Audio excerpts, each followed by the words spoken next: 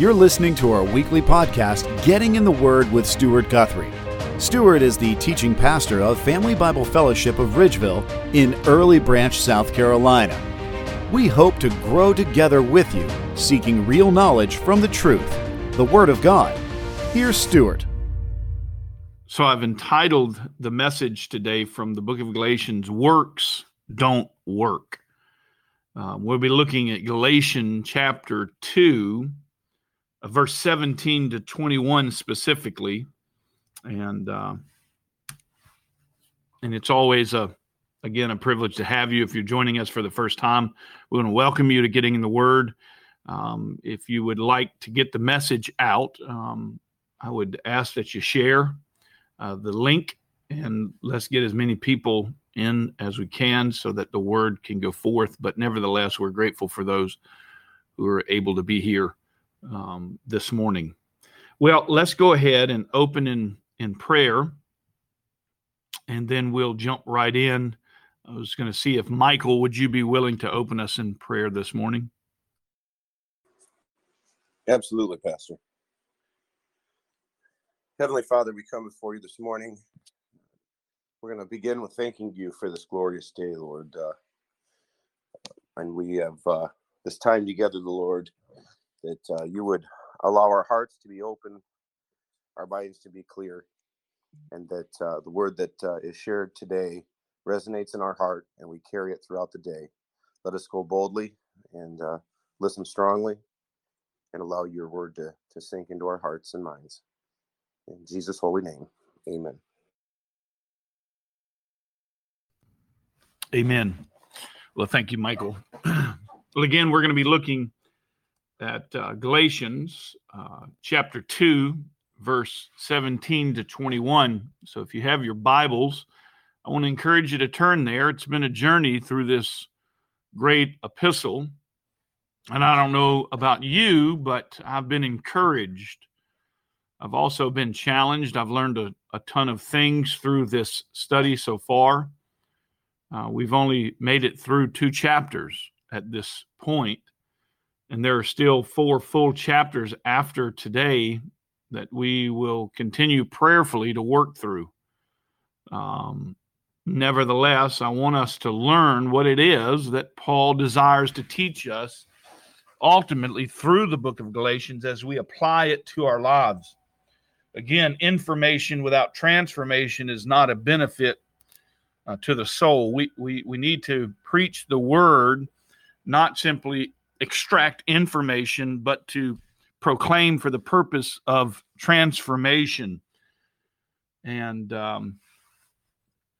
we could get all emotional and make people feel good and draw many numbers, but really good solid preaching is taking the word of God and allowing it to say what it says, not to add to or to subtract from, but rather allow the text of the scriptures to give us what the author intended. We call it authorial intent. And so you'll notice if you get to know me or our church that we are a church that preaches expositorily, verse by verse, expositionally. And that's because we know that the word of God is living and active. It's all scriptures inspired by God and profitable for teaching, for reproof, for correction, and training in righteousness, so that what? The man, the woman of God may be adequately equipped for all good works. And I want the word of God to change the hearts of people, and not my charisma or my stories or my eisegesis reading into the text something that doesn't exist, which I promise, don't have a lack of in this culture. And so it's important that we do understand the scriptures verse by verse. And that allows me not to skip over things that may offend you and or offend me. Nevertheless, as we teach through the Word of God, we teach what it says, and sometimes it can be very cause a lot of tension when you get into the pastoral epistles, when you start talking about the qualifications of elders, pastors, bishops, and then you start talking about what it is to be a one-woman man, is who's qualified to be preaching and who's not. And, you start talking about should a pastor be a woman or a man? Listen, you can't skip over those things. And the reason I say that is I'm about to start a 13-week series through the book of Titus, and we're going to be cranking out some very hot topics. But nevertheless, if we're going to understand the anatomy of a healthy church through the book of Titus as it relates to leaders, members, and partners for the gospel, then we have to extract the word for what it says and allow that word to permeate and to convict our hearts. And that's what we've been doing through the book of Galatians. If you have been, by way of reminder, I want to kind of give you an outline. I don't know how it's going to post up here, but here is an outline, so to speak.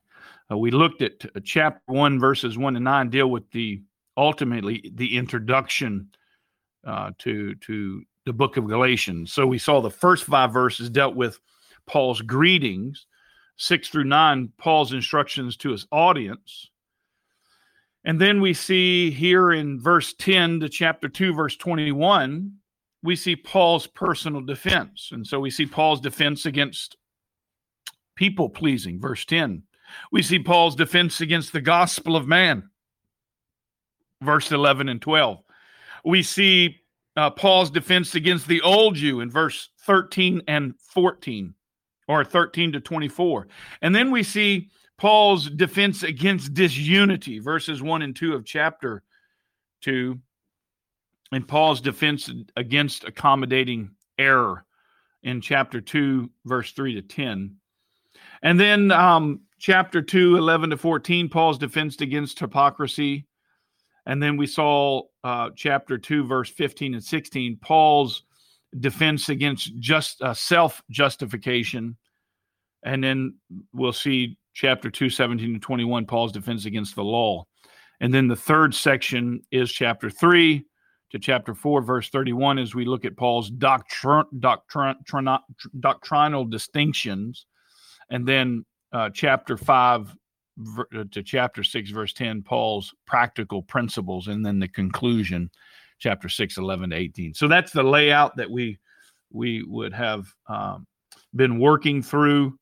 And nevertheless, I hope that this study through Galatians has been a blessing. Last time we were in Galatians, we took a journey into the doctrine of justification, so to speak. We looked at 2 main ideas. First, we saw our need to understand the necessity of justification. We saw that all had been called out in the Word of God as sinful, stained, separated, at enmity with God, separated from God. All are in need of forgiveness, of God's grace, of God's mercy, of His salvation. And we talked about what it was to be declared right before God, even as a sinful man, right? We know that the Bible says, for all have sinned and fallen short of the glory of God, there is none righteous, and in order to get to heaven, you must be absolutely perfect, as righteous as God. Thus, how in the world is that possible? Well, you must be, number one, born again. And when you were born again, when you were regenerated, the Bible says you are justified. And when you're justified, that means you have been declared right by Almighty God. Not perfect, but declared right. He who knew no sin became sin on our behalf, that we might become the righteousness of God in Him. So, what happens when you and I are declared right before God? So we saw our need for the necessity of justification, right? We saw the nature, the need to understand the nature of justification, that the fact that we've been declared right for those that have placed their faith in Jesus Christ. And we are no longer at that point declared an enemy of God, separated from God, but rather we are now declared, He has given those who believed in His name the right to become children of God. And so we looked at the fact that while Paul understood this great message of faith in Christ, there were people in that day that wanted to buy into a works-based salvation. A salvation that was dependent upon keeping and maintaining the law. They were trying to refute the teachings of Paul. But Paul, understanding completely the gospel of grace, states that by the works of the law, no man will be justified, including himself, including you, and including the Jew. And so we saw through a number of passages that it was through Jesus Christ alone that you and I could be made right with God again. And it was by faith in the person and work of Jesus Christ, which could transform us from being an adversary of God to being a child of God, a friend, having a personal relationship with God. And today we can't help, as we look at this portion of Scripture, we can't help but to continue in the same idea, because Paul is still on top of this topic about grace and law, about faith and about rules. You know, I believe that we are living in the effects of a cultural, generational Christianity that has ultimately focused on the fruit rather than the root. So what you have is, in the Christian nation, behavior modification without heart change. What you have is men and women who claim to be forgiven by the grace of God, yet in their lives, their heart has not changed. So they continue to sin, but they look good on Sunday.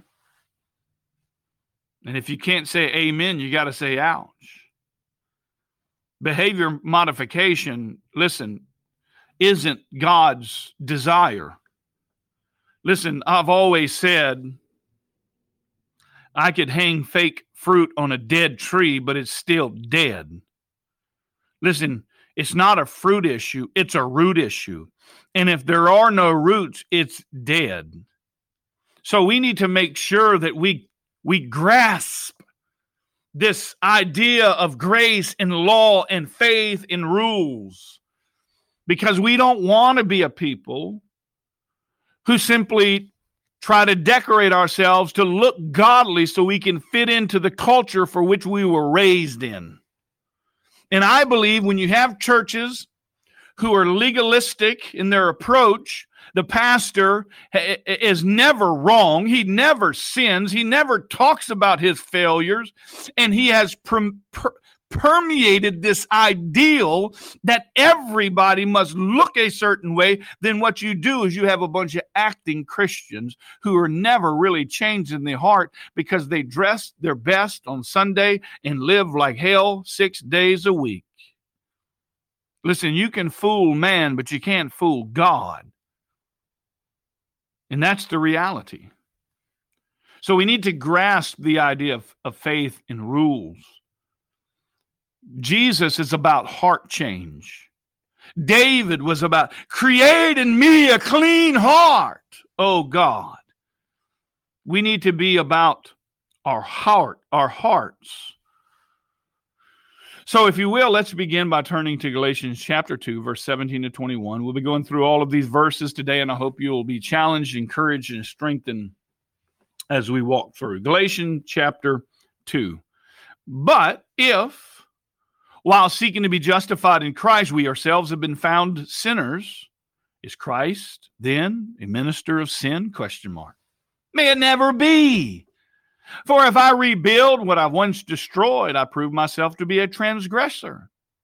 For through the law I died to the law, so that I might live to God.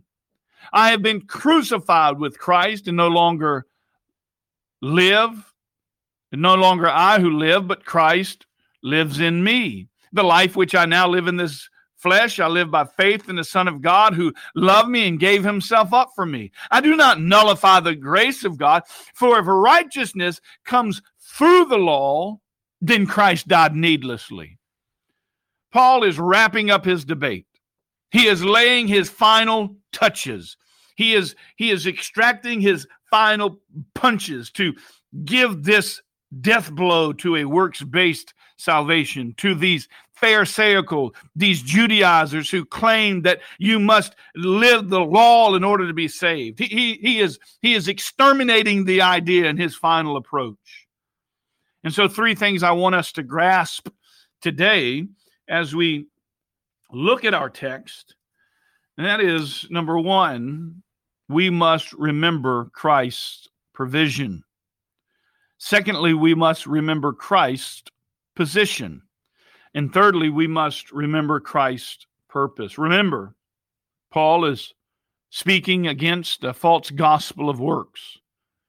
He begins with these verses with somewhat of a rhetorical question. He says in verse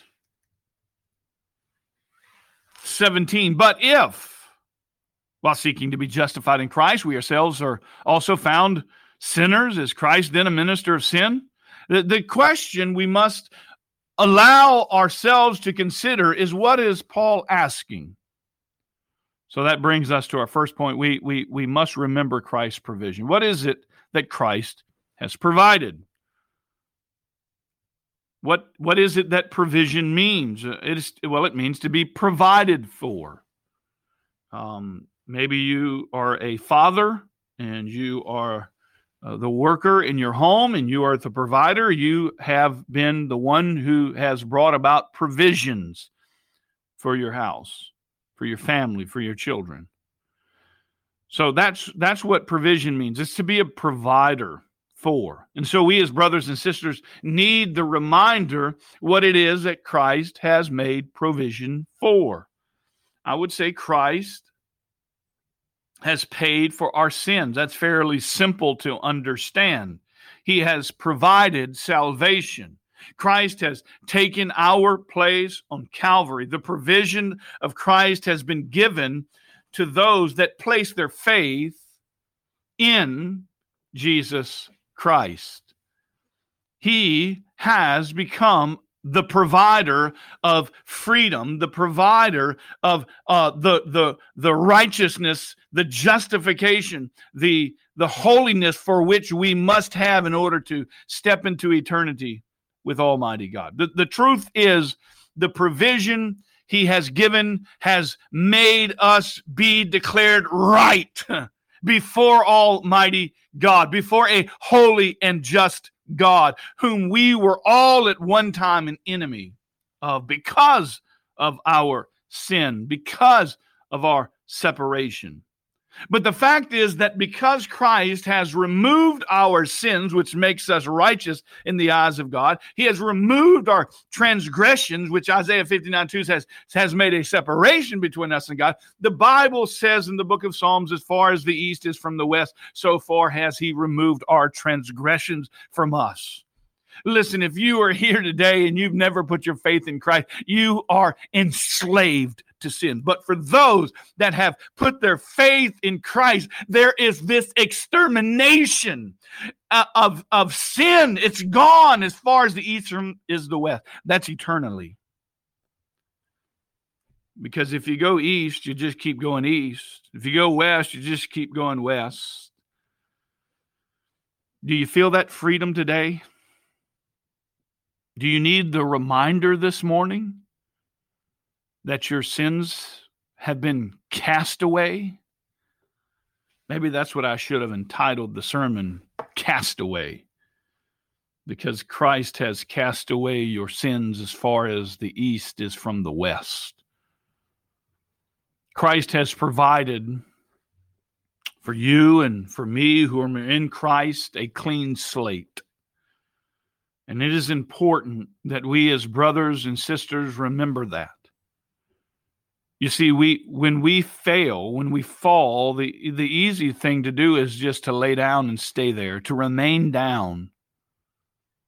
I mean, that's what children do most of the time. Their father or mother will walk over and pick them up.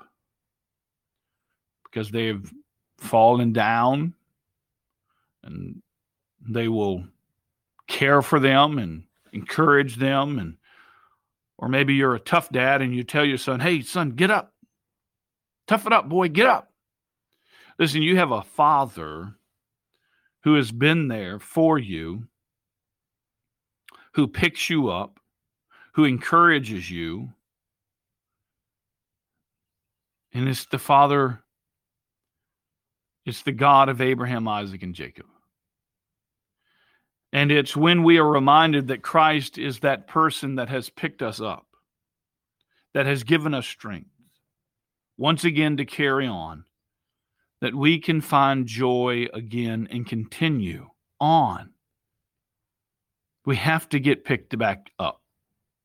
Because if, while seeking to be justified in Christ, we ourselves also have been found sinners, is Christ then a minister of sin? Paul says, may it never be. Paul says this very clear, with a clear heart, because he understands the provision in which Christ has made. And this provision that Christ has made is an everlasting provision, one that proves to be continual and eternal.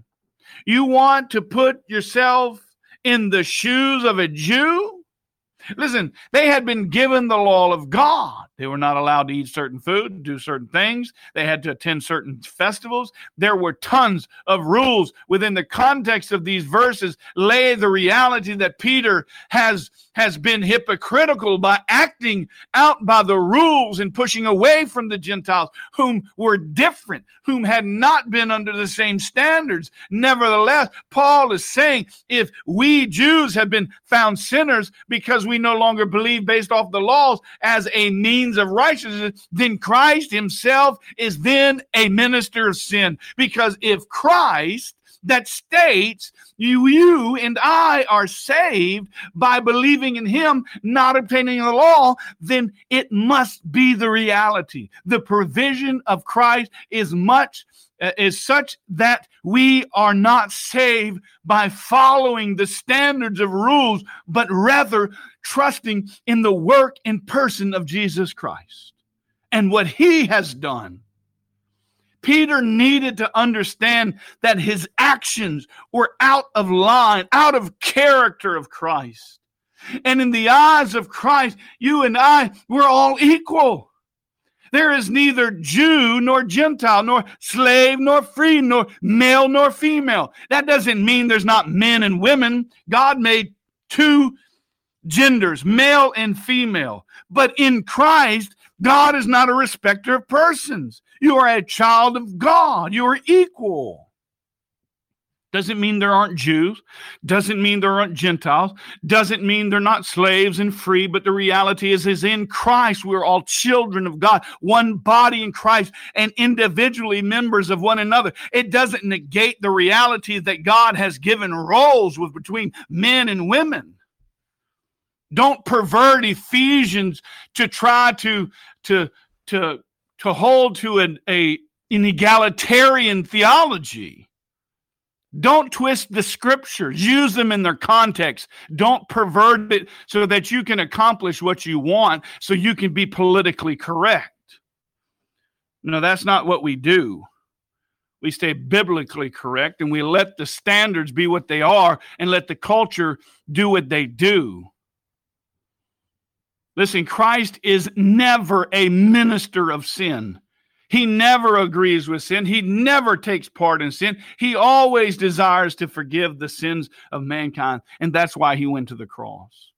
Therefore, when we fall into sin, we are out of line, and Christ will be there to get us back in line if we are truly a child of God, because he disciplines those he loves. And if you do sin and you continue to sin and there's no discipline, then you are an illegitimate child, because he does indeed discipline those he loves.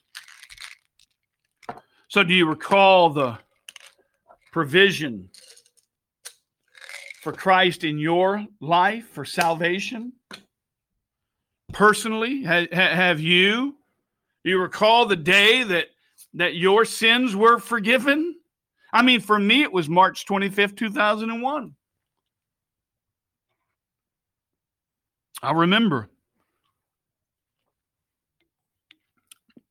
there at Ridgeland Baptist Church, Pastor Carl Poole preached the gospel.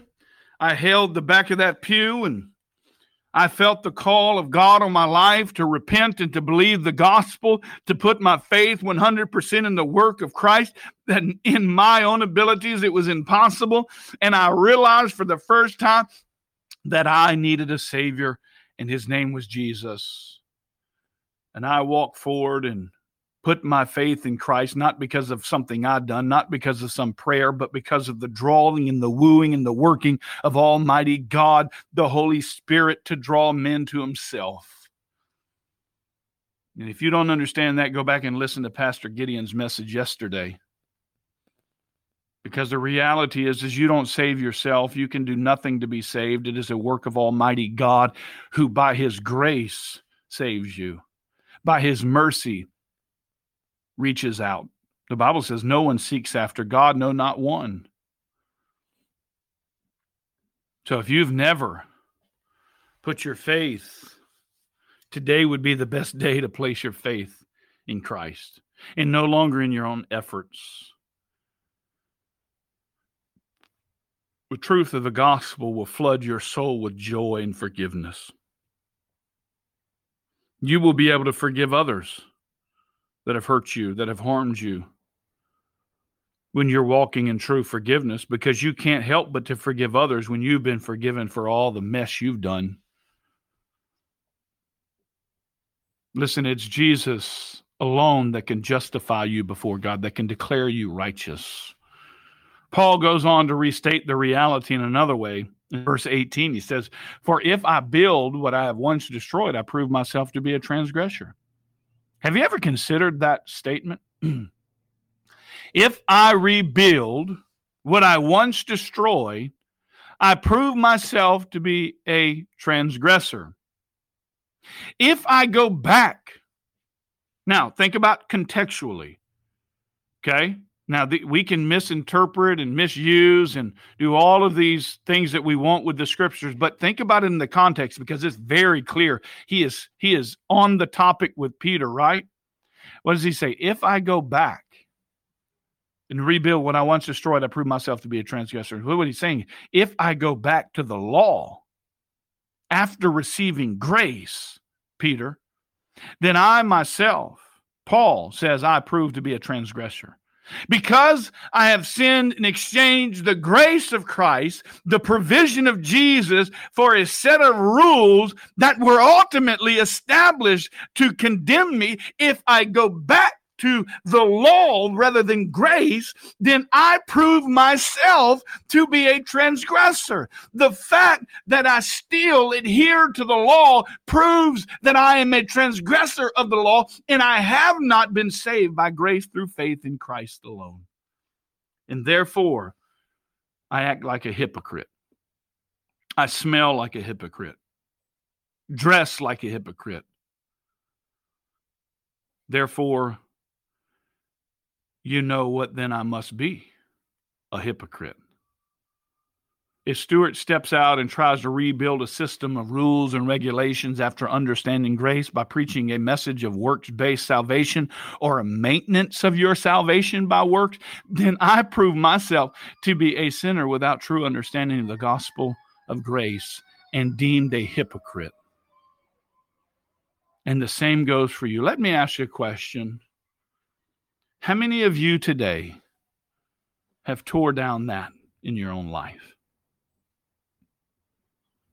How many of you have tore down the addictions in your lives and then rebuild them back up again? How many of you have overcome things, difficult things in your life, and then gone back into the same lifestyle, rebuilding that which has been torn down? Listen, there are 4 types of people.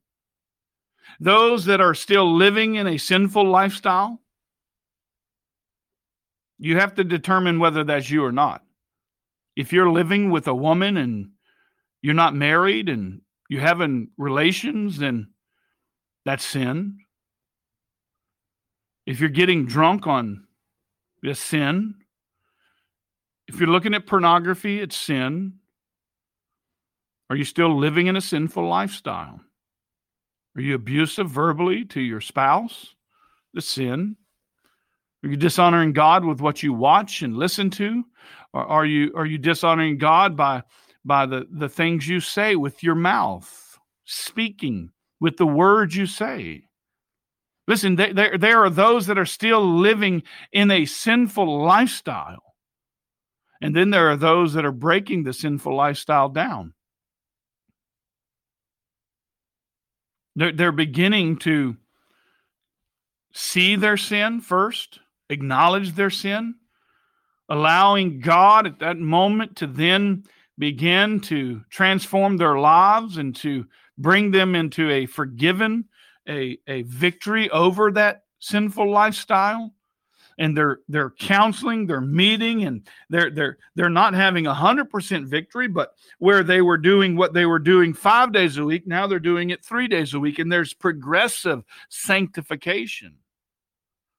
And then there are those that have broken the chains of sin.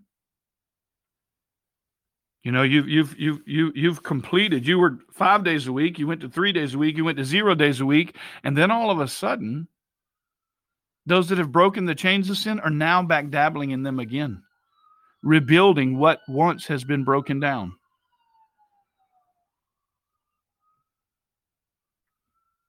And then you have those who have seen their sin broken, and they stay on track with their life and prevent from being hypocritical. Now, I would say most of us struggle with C. We've broken the chains of sin in our life, and then we get back to dabbling in them again, rebuilding that which has been broken down. But listen to me very clearly. In light of salvation, that cannot be done. Because if you buy into keeping the law as a method for your salvation, then you aren't saved. And that's what he is saying. That is ultimately what Paul is saying. If I rebuild what I've once destroyed, the law, it has been broken down. The sins of my life have been broken down. And if I rebuild them back up and I start living rather off of the law rather than grace, and I prove myself to be a transgressor. Listen, you may not struggle this morning with rebuilding the walls of legalism and abandoning the gospel of grace. But that should not negate the reality many struggle today with sin in this fashion. The context drives the reality. We're talking about law and grace. But it doesn't overarch the reality that there is an eternal truth here that we also likewise struggle with sin in the same fashion. Paul admonishes Peter, stop it. Paul challenged Peter to see. And then Paul called all of them to consider the sin of rebuilding that which has been broken down. Don't we all need the encouragement of doing that in life? I mean, we are fickle humans. Paul even understood when he says, for what am I doing? I do not understand. For I am not practicing what I like to do, but I'm doing the very thing I hate. But if I do the very thing I do not want to do, I agree with the law, confessing that the law is good. So now no longer am I the one doing it, but sin which dwells in me. Listen, sin dwells and is creeping at the door. Do not rebuild all that God has broken down in your life. Believer, brother, sister, remember the provision of Christ is an eternal salvation. Don't be enticed to buy into the false teaching of a system which is built upon rituals and ordinances. For if we build what I've once destroyed, I prove myself to be a transgressor. Verse 19, for through the law I died to the law, so that I might live to God. If you are here today and you're living to the law, you're not living to God, but you're living to the gospel of man, which Paul has already disputed in chapter 1, verse 10 to 12. Instead of being drawn into a works-based lifestyle of salvation, or even maintaining your salvation by living some kind of false perfect life, which all men are unable to live by enticing, right? Be enticed rather with the gospel of grace. The gospel that says Jesus did it all for you. That's what we need to be enticed by. We need to remember Christ's provision. But secondly, we need to be reminded of Christ's position. The underlying message, which Paul is speaking about, says, when I was an unbelieving Jew, I believed in the law. I followed the rules to the point of condemning Christians. This is Paul, remember.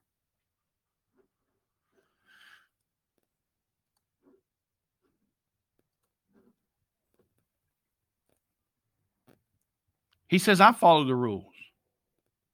I used to do everything I could to oppose the followers of Jesus of Nazareth, he says. Authorized by the leading priest, I had many of them cast into prison, and I cast my vote against them when they were condemned to death. Many times I had them whipped in the synagogues to try to get them with their cursed Christ. I was so violently opposed them that I even hounded them in distant cities of foreign lands. He says, I followed the rules. And when I became a follower of Jesus, I no longer remained under the law, but trusted in Christ for justification. Christ became my head. He was the new reflection, if it were, of me. I no longer tied myself to the law of man, but the gospel of Jesus Christ, the grace of Christ. And so Paul now says in verse 20, I have been crucified with Christ. It's no longer I who live, but Christ lives in me. The life which I now live in the flesh, I live by faith in the Son of God who loved me and gave himself up for me. Paul here is describing the position of Christ in his life. Listen, this is, if I've ever written you a letter, I always typically sign my letter Galatians 2:20. One of my favorite verses as a reminder that as a Christian, we've been indwelt with the Spirit of God. I can't rebuild that which I have destroyed because something has taken over in my life. And that is, I have been indwelt with the Spirit of God as a believer. I have been crucified with Christ. I have died to sin.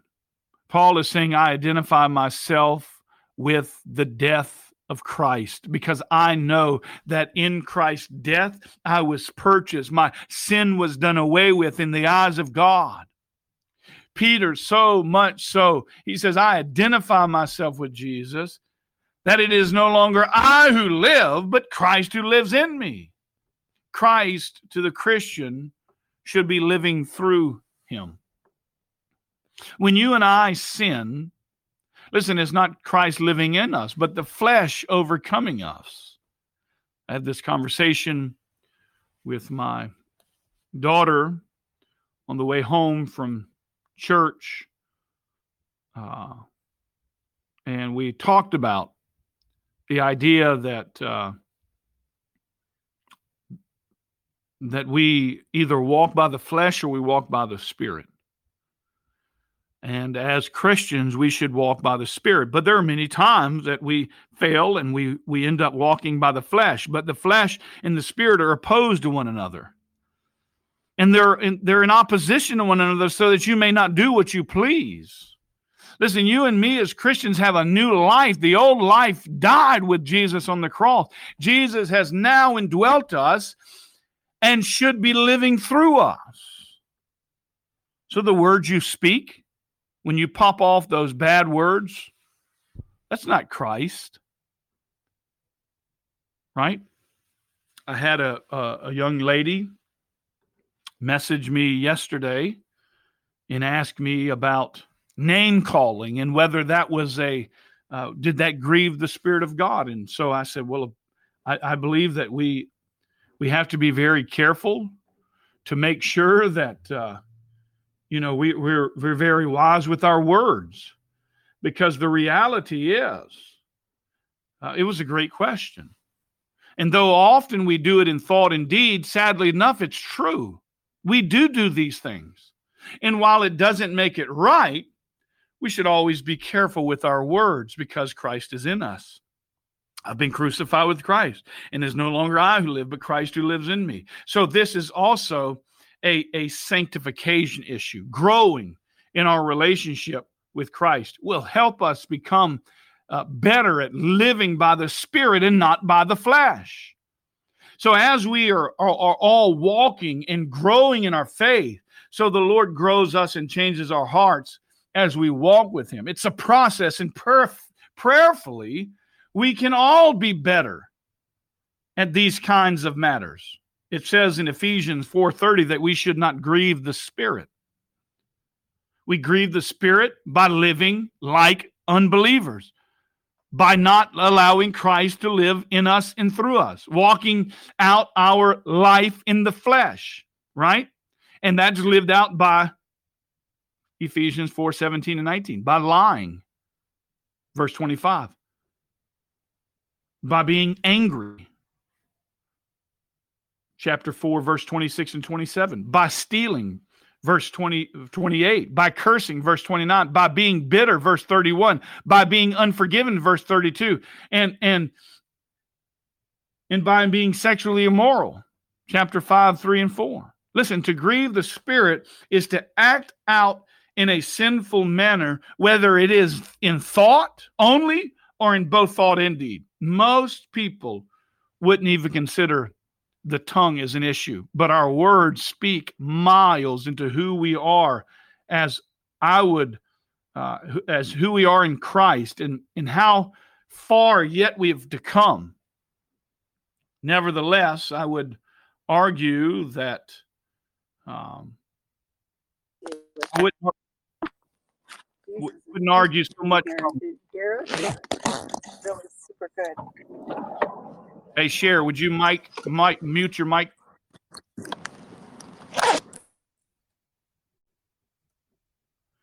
But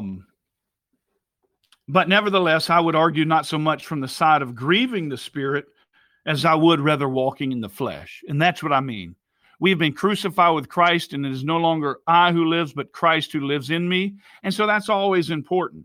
For example, I would argue more so from the passage found in verse 29 of Ephesians 4 that tells us, do not let any unwholesome talk come out of your mouth, but only that which is helpful for the building up of others according to their needs, so that may be benefit those who listen.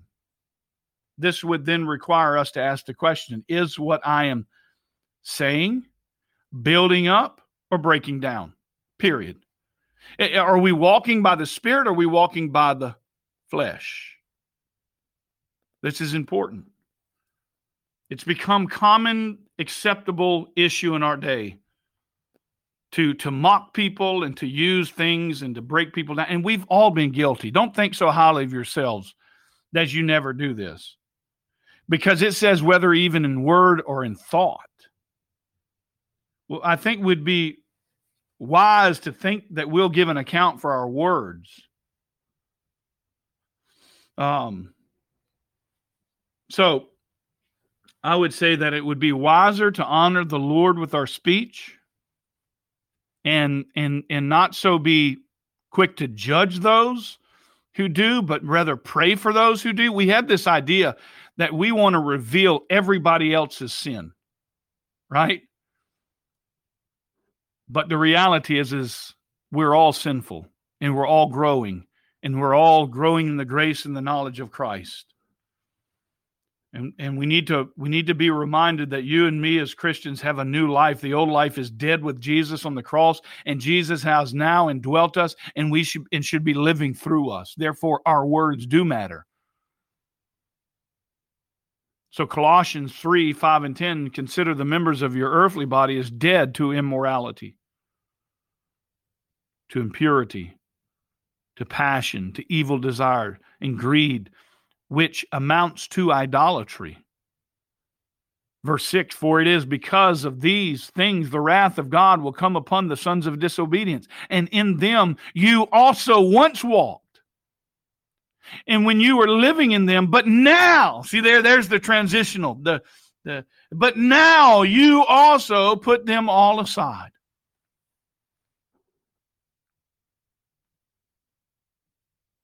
What did you put aside? Well, when you were crucified with Christ, you put aside anger.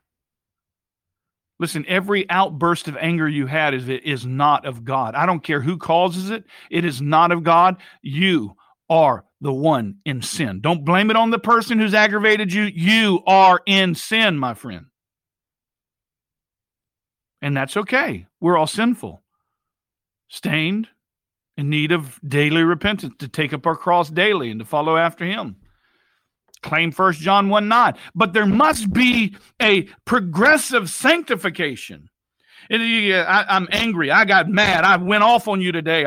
Please forgive me. And then tomorrow I get angry with you and I go off on you again. And please forgive me. And I go angry with you. And is there really heart change in that? No, there better be some progressive sanctification. Victory over it. Learn to keep your mouth shut. Learn to not speak so quickly. Learn to listen. So he says, put aside all anger, wrath, malice, slander.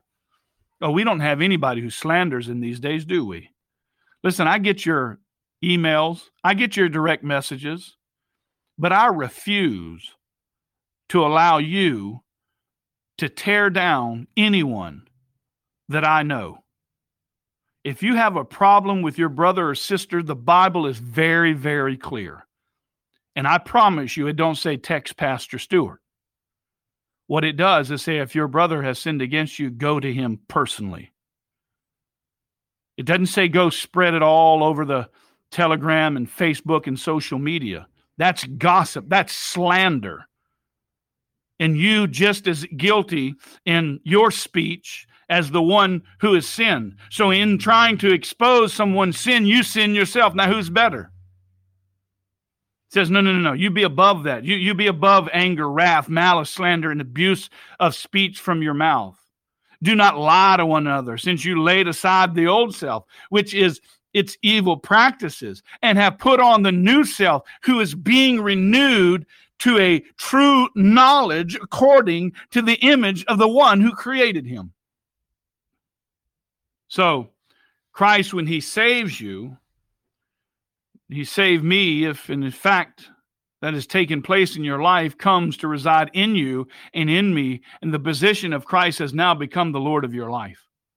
You are no longer under the law, but under the leadership of Christ. You have been crucified with Christ, and it's no longer I who live, but Christ who lives in me. The life which I now live in this flesh, I live by faith in the Son of God who loved me and gave himself up for me. How is it, Peter, that you can begin to rebuild that which has been torn down, the law, and it was Jesus that loved us? Not that we loved him, but that God loved us and sent his Son into the world. This is love, 1 John 4:10. Not that we love God, but that he loved us and sent his Son to be the propitiation for our sins. Peter, don't you start withdrawing yourself away from the Gentiles as followers of Christ. You need to begin to repent of that. Stop submitting to the law, Peter. It was Jesus who gave himself up. And you can bet on Christ and his work to keep you saved and right before God, not in your effort. So it's important that we must remember Christ's provision. We also must remember Christ's position, but we also, thirdly, must remember Christ's purpose. The purpose, God became man. In the beginning was the Word, and the Word was with God, and the Word was God, and the Word became flesh and dwelt among us. John 1.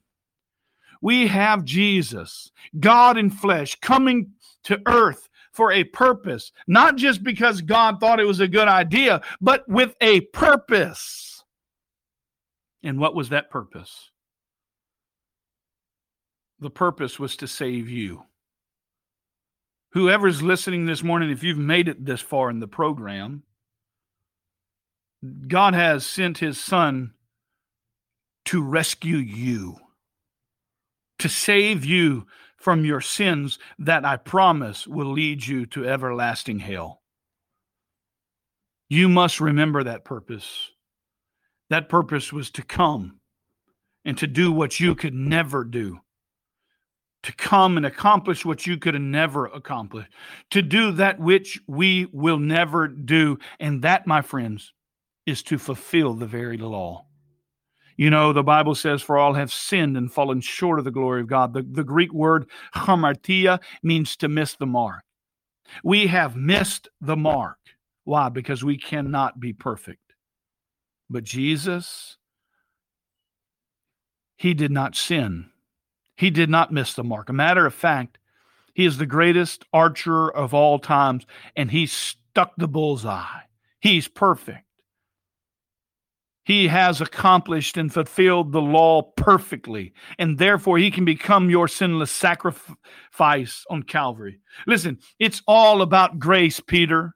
And by sending Jesus into the world, God provided all a perfect life to pay for the sins of the world.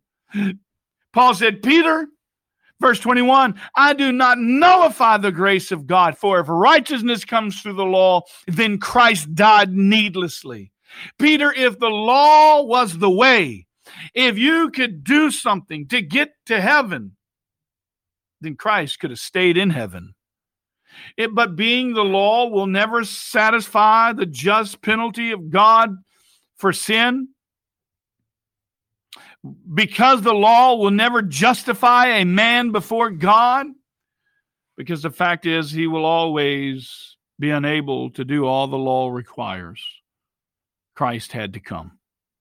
And so Peter or anyone here this morning that thinks that they can do good and be good enough, then Jesus, listen, he didn't even need to come.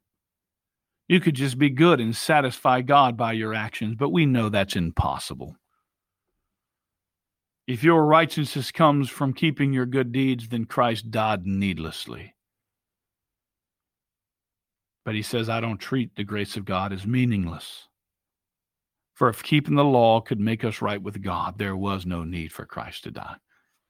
You see, understanding the purpose of Christ will us allow to understand your purpose in this life. And your purpose is not to gain or maintain or sustain salvation in Jesus because Jesus paid it all or Jesus did nothing at all. Paul says, it's my personal defense to show you that the law has nothing to do with your salvation or keeping it. It's based entirely on the purpose of Jesus Christ coming to this earth. Now, I don't know what you've been taught in the past. I don't know what some preacher has stuck in your head.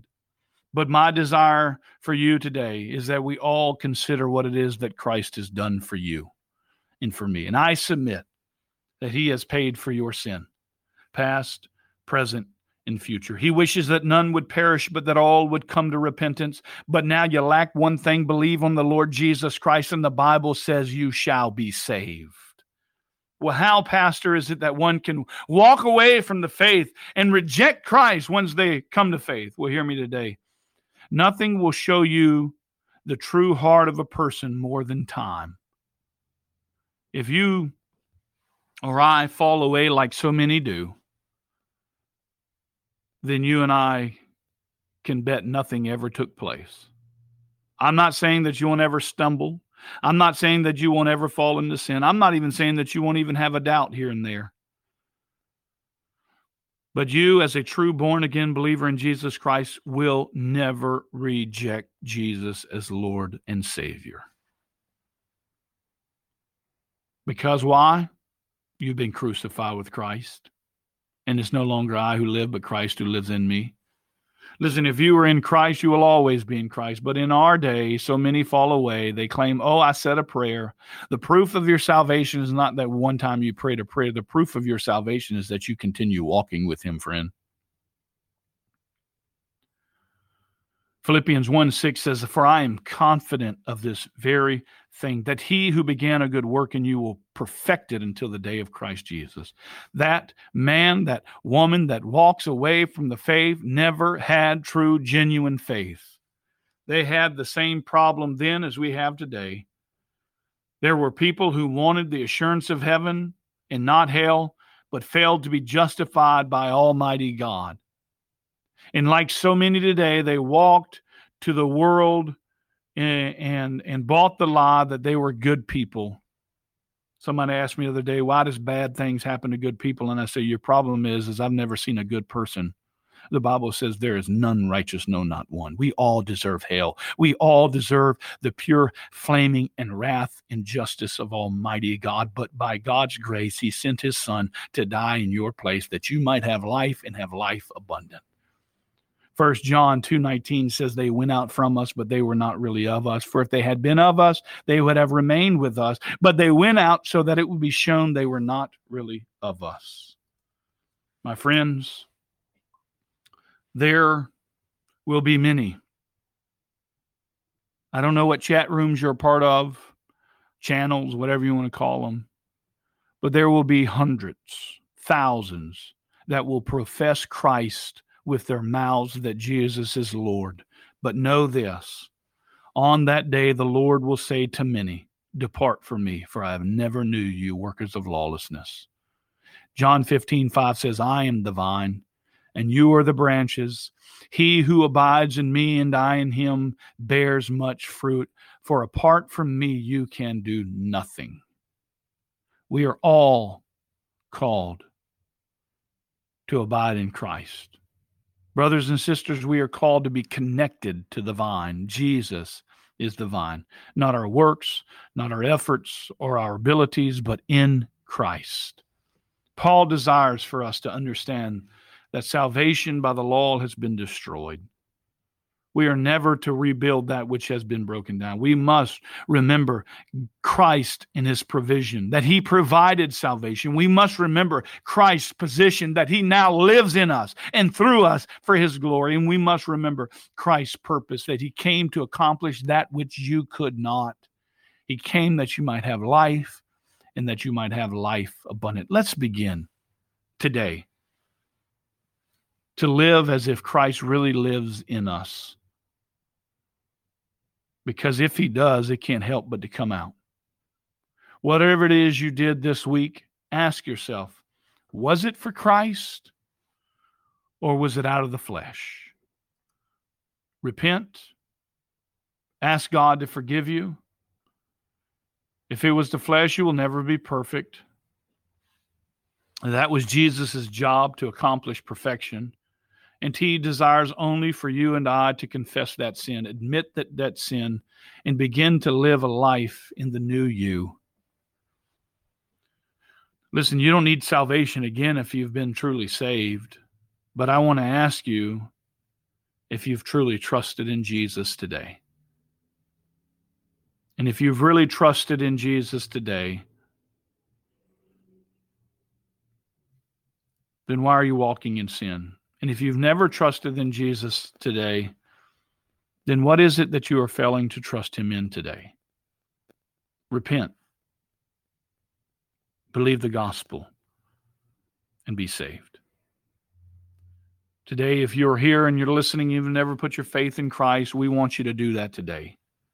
Cry out to the Lord, save even a sinner such as me. Begin to walk and to understand that Jesus has indeed paid for your sin for his glory. This has been Getting in the Word with Pastor Stuart Guthrie. Thank you for listening to our weekly podcast. And be sure to visit us online at FamilyBibleFellowship.org. And come see us in person on Sundays at 11 a.m.